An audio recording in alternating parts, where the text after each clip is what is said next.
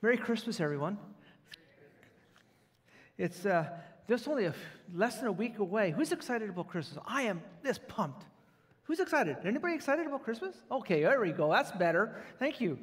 I was thinking I was the only one here today this morning, but I just love Christmas. It's one of those great times of the year where we get together with family and friends. We have special worship services. We do special things at this time of the year to celebrate the birth of our Savior Jesus. And it's a great time of the year as we focus upon the greatest gift that was ever given to us, and that is Jesus the Christ. That's one of the reasons why we give presents this time of the year, is so that we remember, as we give a present, we remember the greatest present that was given to us, and that is the Son of God, Jesus, the Messiah, the Christ. As I come before you here this morning, I have, in the fourth Advent, today I get the privilege of talking about the love of God. So before we get into our scripture here, let's bow in a word of prayer and seek the Lord. Dear Heavenly Father and gracious God, Lord, we come before you here this morning, and Lord, we thank you that we can come and to gather in this place, Lord, that we could come in peace, that we can come with security, and we know that we can come to gather together and worship. We thank you for that, Father. Father, as we come together here today, as we look into your love, Lord, help us to see it anew. Help us to see your word. Help us to hear your voice, Lord.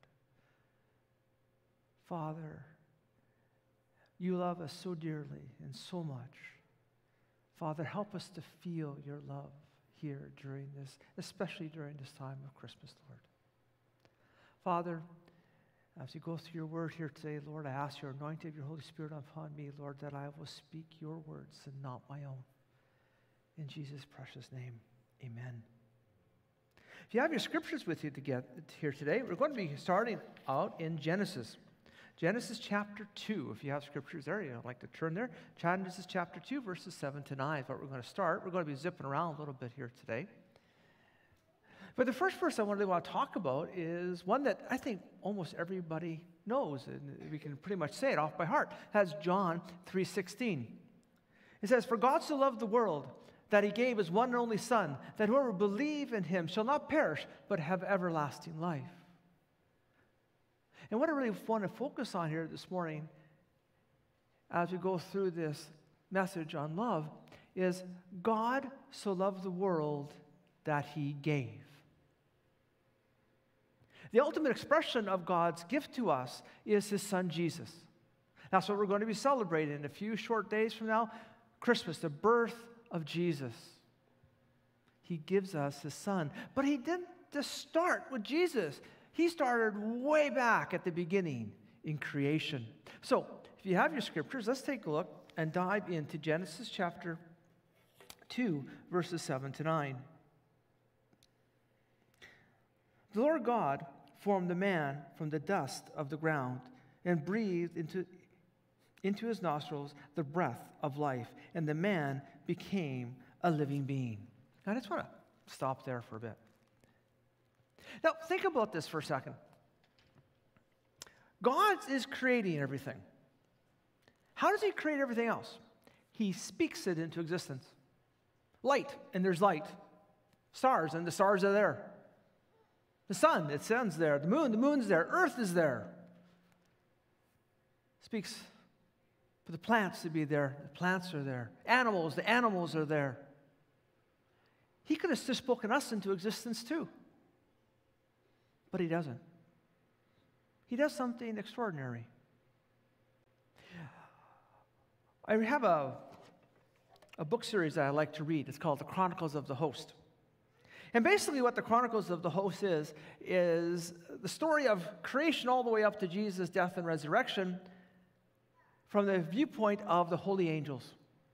Obviously, it's a fictional book, but it is really interesting in some of the things that they come up with. And one of the things the author brought forward, which I really enjoyed, was when he talked about the creation of man. And the book describes it this way. There is this glade, and there's trees all around the glade. And the angels know that there's something happening. There's something special going to happen because there's God's love. It seems just to be concentrated in this area. And so all the holy angels are just gathered around in the trees. They're on top of them. They're peeking through the bushes. They're wanting to see what's going to happen.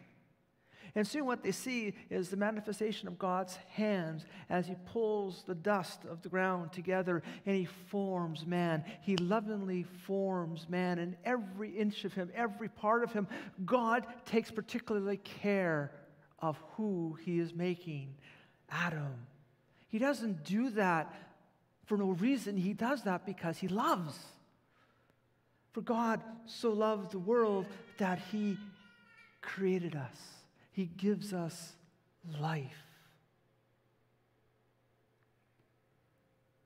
God created us. He didn't have to do it that way. He could have just spoken and we were there. And then he also does something else that he never doesn't do for anybody else, and that is he breathes life into man. Everything else he spoke into existence, they were alive. But there's something special about man. There's something special about us. In other parts of Scripture, it says God has made us and knitted us in that secret place in our mother's womb. He has knitted us together. We are fearfully and wonderfully made, no matter what you may think of what you look like. God has made you, and he does not make junk. You are all precious and loved by God. Well, let's continue on here. Let's go to verse 8. Now the Lord God had planted a garden in the east, in Eden, and there he put the man he had formed. Now, think about this for a second too, okay? He just creates everything. Everything's created. Now Adam's here. He's lovely created out. But what he does, he has a place called Eden. And in Eden, what he does is he makes a garden. For Adam. For us. He makes a special place. For God so loved us that he makes a place for us. And he also gave Adam work to do too, didn't he? He gave Adam work. I want you to go name all the animals. And Adam goes out and he starts naming all the animals. And as he's doing all that, he's noticing something. That every one of them has a pair. They're not alone. They have somebody else with them. And he recognizes that he is alone. I think God did that on purpose. So Adam would recognize he needs somebody as well, somebody to be with him. And God causes Adam to be in deep sleep, of course, and takes the rib out. And the scriptures are pretty much the same. When he talks about how he formed man out of the dust, he says the same thing when he talks about the rib, how he makes woman. He takes the rib out, and he forms woman out of the rib and presents her to Adam. God doesn't do this, oh, okay, he needs helper, and boom, here he goes. He takes Adam's rib, and he lovingly, carefully forms this person, a woman for Adam, his helper, his mate, his lifelong companion. He does that because he loves us so much. We're not just spoken into existence, we were formed by loving hands of God into existence. And let's keep going. Let's go to verse 9 here. And the Lord God made all kinds of trees grow out of the ground, trees that were pleasing to the eye and good for food. In the middle of the garden were the tree of life and the tree of the knowledge of good and evil. The first part of verse 9 I really like. Think about it. God makes a special place, and the trees that grow there are pleasing to see. They're really beautiful. Everything is gorgeous. There's no corruption at this point. There's no thorns. There's no thistles. Everything's beautiful. And the fruit must be absolutely fantastic. He's picking it fresh off the tree and eating it. It's all for Adam and Eve to enjoy. He's created all of this for them to enjoy because he loves us. That would have been great if he would have just stopped right there. But he doesn't. He does something that puzzles people a lot, and that is he makes a tree of life. He puts it in the center of the garden, and then he makes a tree of the knowledge of good and evil, of death. He puts that there too. So why would a loving God do that? Why would a loving God put those two trees there? I can see the tree of life being in there. Sure, that's great. That makes full sense to me. But the tree of the knowledge of good and evil, why? Because God loves us so much that he gives us a choice.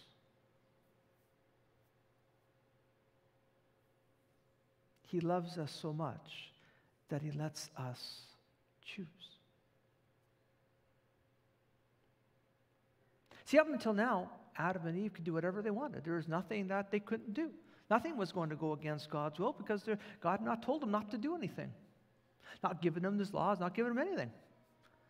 They just walked with God and talked with God and I'm sure laughed with God. God has a great sense of humor. You know, and they just do all that. They knew God face to face as you guys are sitting together in the pew and talk together, and as you go for walks together, as you get together with family and friends. That's how Adam and Eve, that's the relationship they had with God. They actually saw him face to face. They walked with him. They talked with him. They did all that wonderful stuff. But God loves us so much that he wants us to do that because we want to do that. Not because we have to, because we want to. And to do that because we want to, we have to have a choice. And God so loved the world that he gives us a choice. And we all know the story, right? Adam and Eve are there. Eve is being deceived by the serpent. And eventually Eve caves in and eats the fruit. And Adam's right there with her. And she gives it to him. He eats the fruit. And all of a sudden they realize that they've sinned and something happened. And something terrible has happened. They don't quite know what yet. And they're scared for the first time in their lives. And they know God so well, they listen and they hear God walking in the garden. And they hide. See, at this point, God, he could have just said, well, fine, you guys sinned, you guys decided to go your own way. So, okay, fine, I'm just going to get rid of you guys. And people have asked me this question many times. Why didn't you just start over? Why didn't you get John and Harriet? Adam and Eve, well, you guys sinned, you guys are gone, I'll just get John and Harriet and we'll start over again. Because God knows that no matter what, if he creates beings with ability to think for themselves and to choose for themselves, which he does, then eventually they're going to choose to go their own way. And this is not a surprise to God that this happened. We did not surprise God with our actions. He knew exactly what was going to happen, but he creates us anyhow. And then he doesn't just leave us. He now pursues us. Let's take a look at chapter 3, verse 9 in Genesis. And this is what it says. But the Lord called to the man, "Where are you?" God didn't know where Adam and Eve were? Don't think so. I think he knew where they were. They were just behind the bush over there. He knew exactly where they were. So why does God call to them? Because God is pursuing them. Come to me.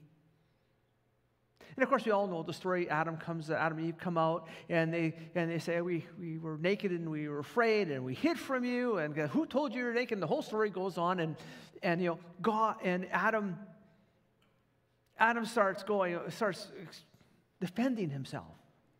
And really, a lot of people think Adam blames Eve for the fall. Adam doesn't blame Eve. Adam blames God. He says, "This woman that you gave me the fruit, and I ate." And he turns to Eve and says, "The serpent tempted me, and I ate." And that's the story, right? I wonder what would have happened if when God called out, "Where are you?" and Adam came out and bowed before the Lord and said, "Lord, I have sinned against you. I am so sorry." I wonder what would have been different. I wonder if it would have made any difference whatsoever. But See, God is calling for us. He's calling out to us, and He pursues us. He could have just left us in our sin. He could have said, fine, you guys want to go on your way, go. And He just leave us. But God so loves the world, for God so loves you, that He pursues you. Let's continue on with the story in Genesis chapter 3, verses 14 and 15 here. This is just after Eve had told God that the serpent had tempted her and she ate and stuff like that. And so this is what the Lord says to the serpent. So the Lord God said to the serpent, because you have done this, cursed are you above all the livestock and all the wild animals. You will crawl on your belly and you will eat dust all the days of your life. And I'll put enmity between you and the woman and between your offspring and hers. He will crush your head and you will strike his heel. This is the first verse that talks about the Messiah. The promise. For God so loves the world that He gives us hope. Adam and Eve must have been feeling pretty hopeless at this particular point in time. They sinned against God. They were going to be separated from God, and they knew it. They already could feel it. But God gives them hope that one day it will be made right. One day the sin will be vanquished. One day you'll have fellowship with God again. And that's whose birthday we celebrate in a few short days, is Jesus, the Messiah, the one who comes to redeem the world. For God so loved the world that He pursues us. I came to know Christ when I was about 24 years old. And when I came to know Christ, one of the things that I was asked a lot of from some of my friends, and that was, how could I ever know what God wanted? God is unknowable. How could you ever figure out what God wanted? And at that particular moment in time, I had read pretty much a lot of the Bible, because I was debating with a buddy of mine, and he was a Christian and I wasn't, and I read the Bible so I could trick him up. That's my thinking. Didn't realize God was getting me to read the Bible so that I would kind of get my mind into what God was wanting me to see and what's going on here. But after I came to know Christ, I saw in the Scripture that God tells us exactly what He wants. In Leviticus and Deuteronomy, God gives us His law. He gives us His law and the Ten Commandments and all the rest of it, so we know exactly what God wants from us. He pursues us to the point, says, you got to know what I want. You got to know about me. You got to know what pleases me, what doesn't please me. And He gives that to us in the Scriptures, in the Bible, especially in Leviticus and Deuteronomy, in the Old Testament, all the laws, and also the sacrificial laws and cleanliness laws, all the rest of it. And they were all done to keep people. He loved His people so much that He wanted them to live the best life they can. That's why all these things were given. God so loves the world that He gave us His law. Why? Well, one was to get to know Him, to understand what He wanted. But was the law given so that if we kept the law, that if we could keep the law, all the law, that we would be righteous before God, that we would be one with God, that we would be okay with God? Is that what the law was all about? No, don't think so. The law was really given for us to understand that we can't keep the law, that there's no way for us on our own to be able to keep the law of God, that we're going to sin. This is the way it is. Our efforts are always going to fall short. That was the law was given for. If something more is needed. I always like the story of Abraham. Abraham is one of those Bible characters that I read, and when the Scriptures call him a righteous man, I have a problem with that. I really do. This is a man who God brings into this promised land, shows him all the land that's supposed to be his, has a problem with his nephew Lot. And so what does Abraham do? He gives Lot half the promised land, the best part of it. Doesn't sound really good. And then when Abraham has to leave and go to different places and he comes to different kingdoms, he's so scared because he has such a gorgeous wife. Like apparently Sarah was drop dead gorgeous. And he was afraid that if the kings of the realm saw her, they'd want her. And if they wanted, if she knew that she was married, they would kill her husband, which would be him. So he said, she's my sister. How many of you ladies, you married women, would like to be known as a sister with your husband? This is my sister. I think that wouldn't go over very well, guys. I'm sure it didn't go over very well for Abraham either. But he doesn't just do it once, he does it twice. And then he goes off because they're getting older and they're having problems. They're not having a baby, and the promised child isn't there. And Sarah says, sleep with my maidservant Haggai. And he does that. He doesn't trust God that God's going to bring this. No, he does this to please his wife. So he gets an heir, Ishmael, which causes all sorts of problems. But he's called a righteous man. Why?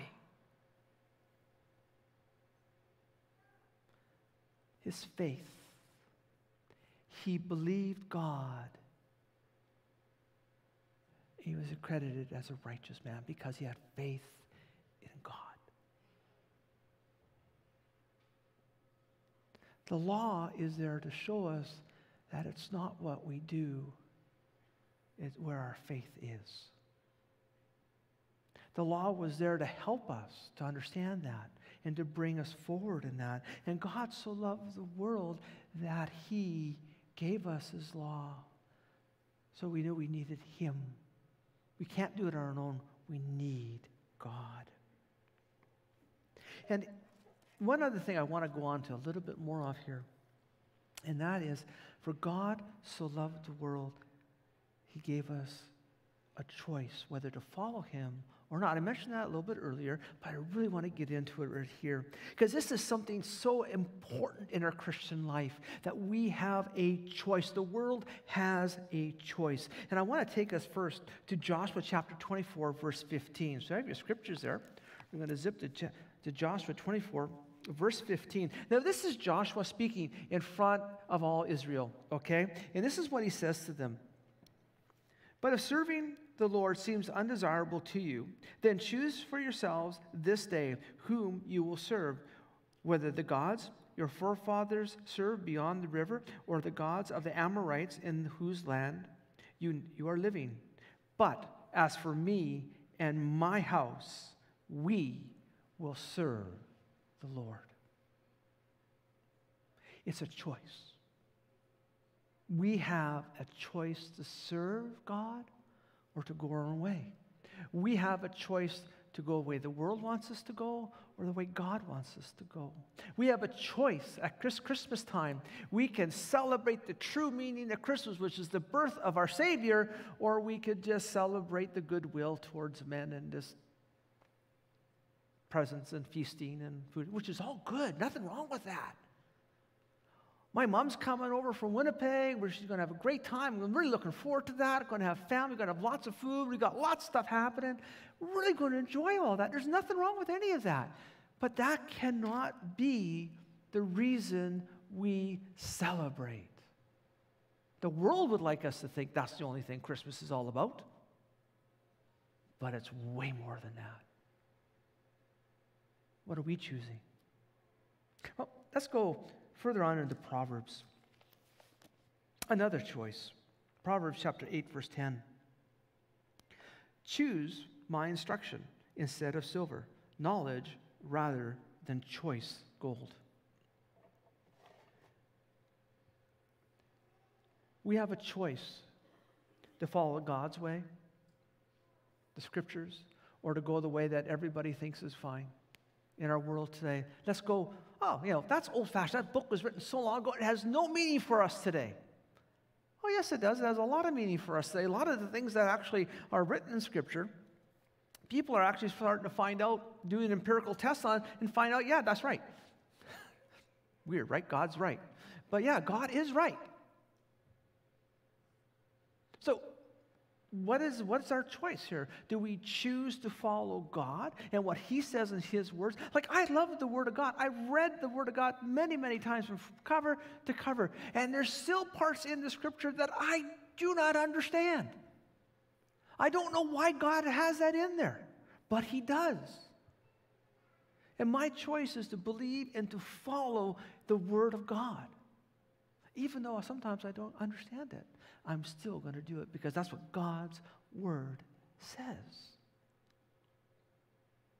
For God so loves the world that he gives us his Word, his knowledge, his understanding. All we need to do is read and seek him. He gives it to us. Let's go on to some more choices here. In John chapter 7, verse 17. He says this. This is Jesus speaking. If anyone chooses to do God's will. Now, I'm just going to stop here. When I read this verse as I'm preparing for today, I read this verse, I'm thinking, okay, this is the Creator. Like, the song we were doing, Mary, Did You Know? I love that song. My wife and I just love that song. He is the Creator. He is God in human form. He's come down. He's given up a lot of his deity, but he's still God. And he says to the people, if anyone chooses, we have a choice, and God freely gives us that choice. People ask me, why is there so much evil in the world? Well, the reason there is so much evil in the world is because of choice. People choose. He's not going to go against your choice. He's not going against my choice. If I choose to sin against God, he's going to let me. He's going to let me suffer the consequences too. If someone else decides to sin against God that's going to hurt me, that's that person's choice. And I suffer the consequences, sure. But that's the choice. God is never going to supersede a person's choice. What is your choice? Who are you choosing? Who are you willing to offend, to follow God? Because the Word of God is offensive. One more. Let's go to James chapter 4, verse 4. You adulterous people, don't you know that friendship with the world is hatred toward God? Anyone who chooses to be a friend of the world becomes an enemy of God. We have a choice. It can't be much clearer than that. We have a choice, either to follow God or to go our own way. It's our choice. For God so loved the world that he created us. For God so loved the world, he pursues us. For God so loved the world, he gives us a choice. And for God so loved the world, he provides a way back to him. That's what Christmas is really all about, is the birth of the Messiah, the chosen one. God's own Son, where he lived and he died and rose again. Now, why am I bringing Christ's death and resurrection to this? That's Easter talk. Without Easter, there is no Christmas. Without the death and resurrection, this is just another baby born in sin and died in sin. You have to have Christmas. You have to have Easter for Christmas to have any meaning. And you have to have Christmas for Easter. God shows us a way. He brought his Son to us. He brought his Son. In Matthew chapter 1, verse 18 to chapter 2, verse 23, it's one of the accounts of Jesus' birth. And it's a miraculous thing. He's born of a virgin girl. 16 about. That's what we figure she was. Mary was 16. But why did he choose Mary? Because Mary loved God and was willing to be used by God. Joseph had a wonderful role of being the protector and the father of the Messiah. the earthly father. God makes a way for us to come back to him because we can't do it. Remember, that's what the law was all about, for us to understand that we can never on our own be righteous enough for God. It is by faith that we believe in God. We are considered righteous before God. And faith in his Son, Jesus. Jesus says, I am the way, the truth, and the life. No one comes to the Father except through me. That's why Jesus had to come. And that's what we're celebrating. We're celebrating his birth. We're also celebrating his life. And in some way, too, we're celebrating his death and his resurrection, because without that, Christmas means nothing. God makes a way for us to come to him. God so loved the world that he created you just the way you are. For God so loved the world that he pursues you. God wants you. He wants you to choose him. He wants you to follow him. He wants you to celebrate him as we do on our Sunday mornings, but especially at this Christmas time. For God so loved the world that he showed us the way to him through his Son, Jesus. For God so loved the world that he gave his one and only Son, that whoever would believe in him would not perish, but have eternal life. Let's pray. Dear Heavenly Father and gracious God, Lord, we thank you for this day. We thank you that we can come and gather in your house, Lord, and worship. And Father, we thank you so much for the love that you have for us. Thank you that you love us so much, that you created us with loving hands. You molded us together and you put us together. Father, thank you so much for how much care you have about us, how much love that you have for us. Father, help us to choose you. Help us to choose the way that you want us to go. Help us to choose your wisdom and your knowledge above anything else. Help us, Father, to continually to walk the way you want us to. Father, thank you that you chose to send your Son Jesus to us so that we would have a way back to you, back into fellowship with you. Father, we thank you so much for that.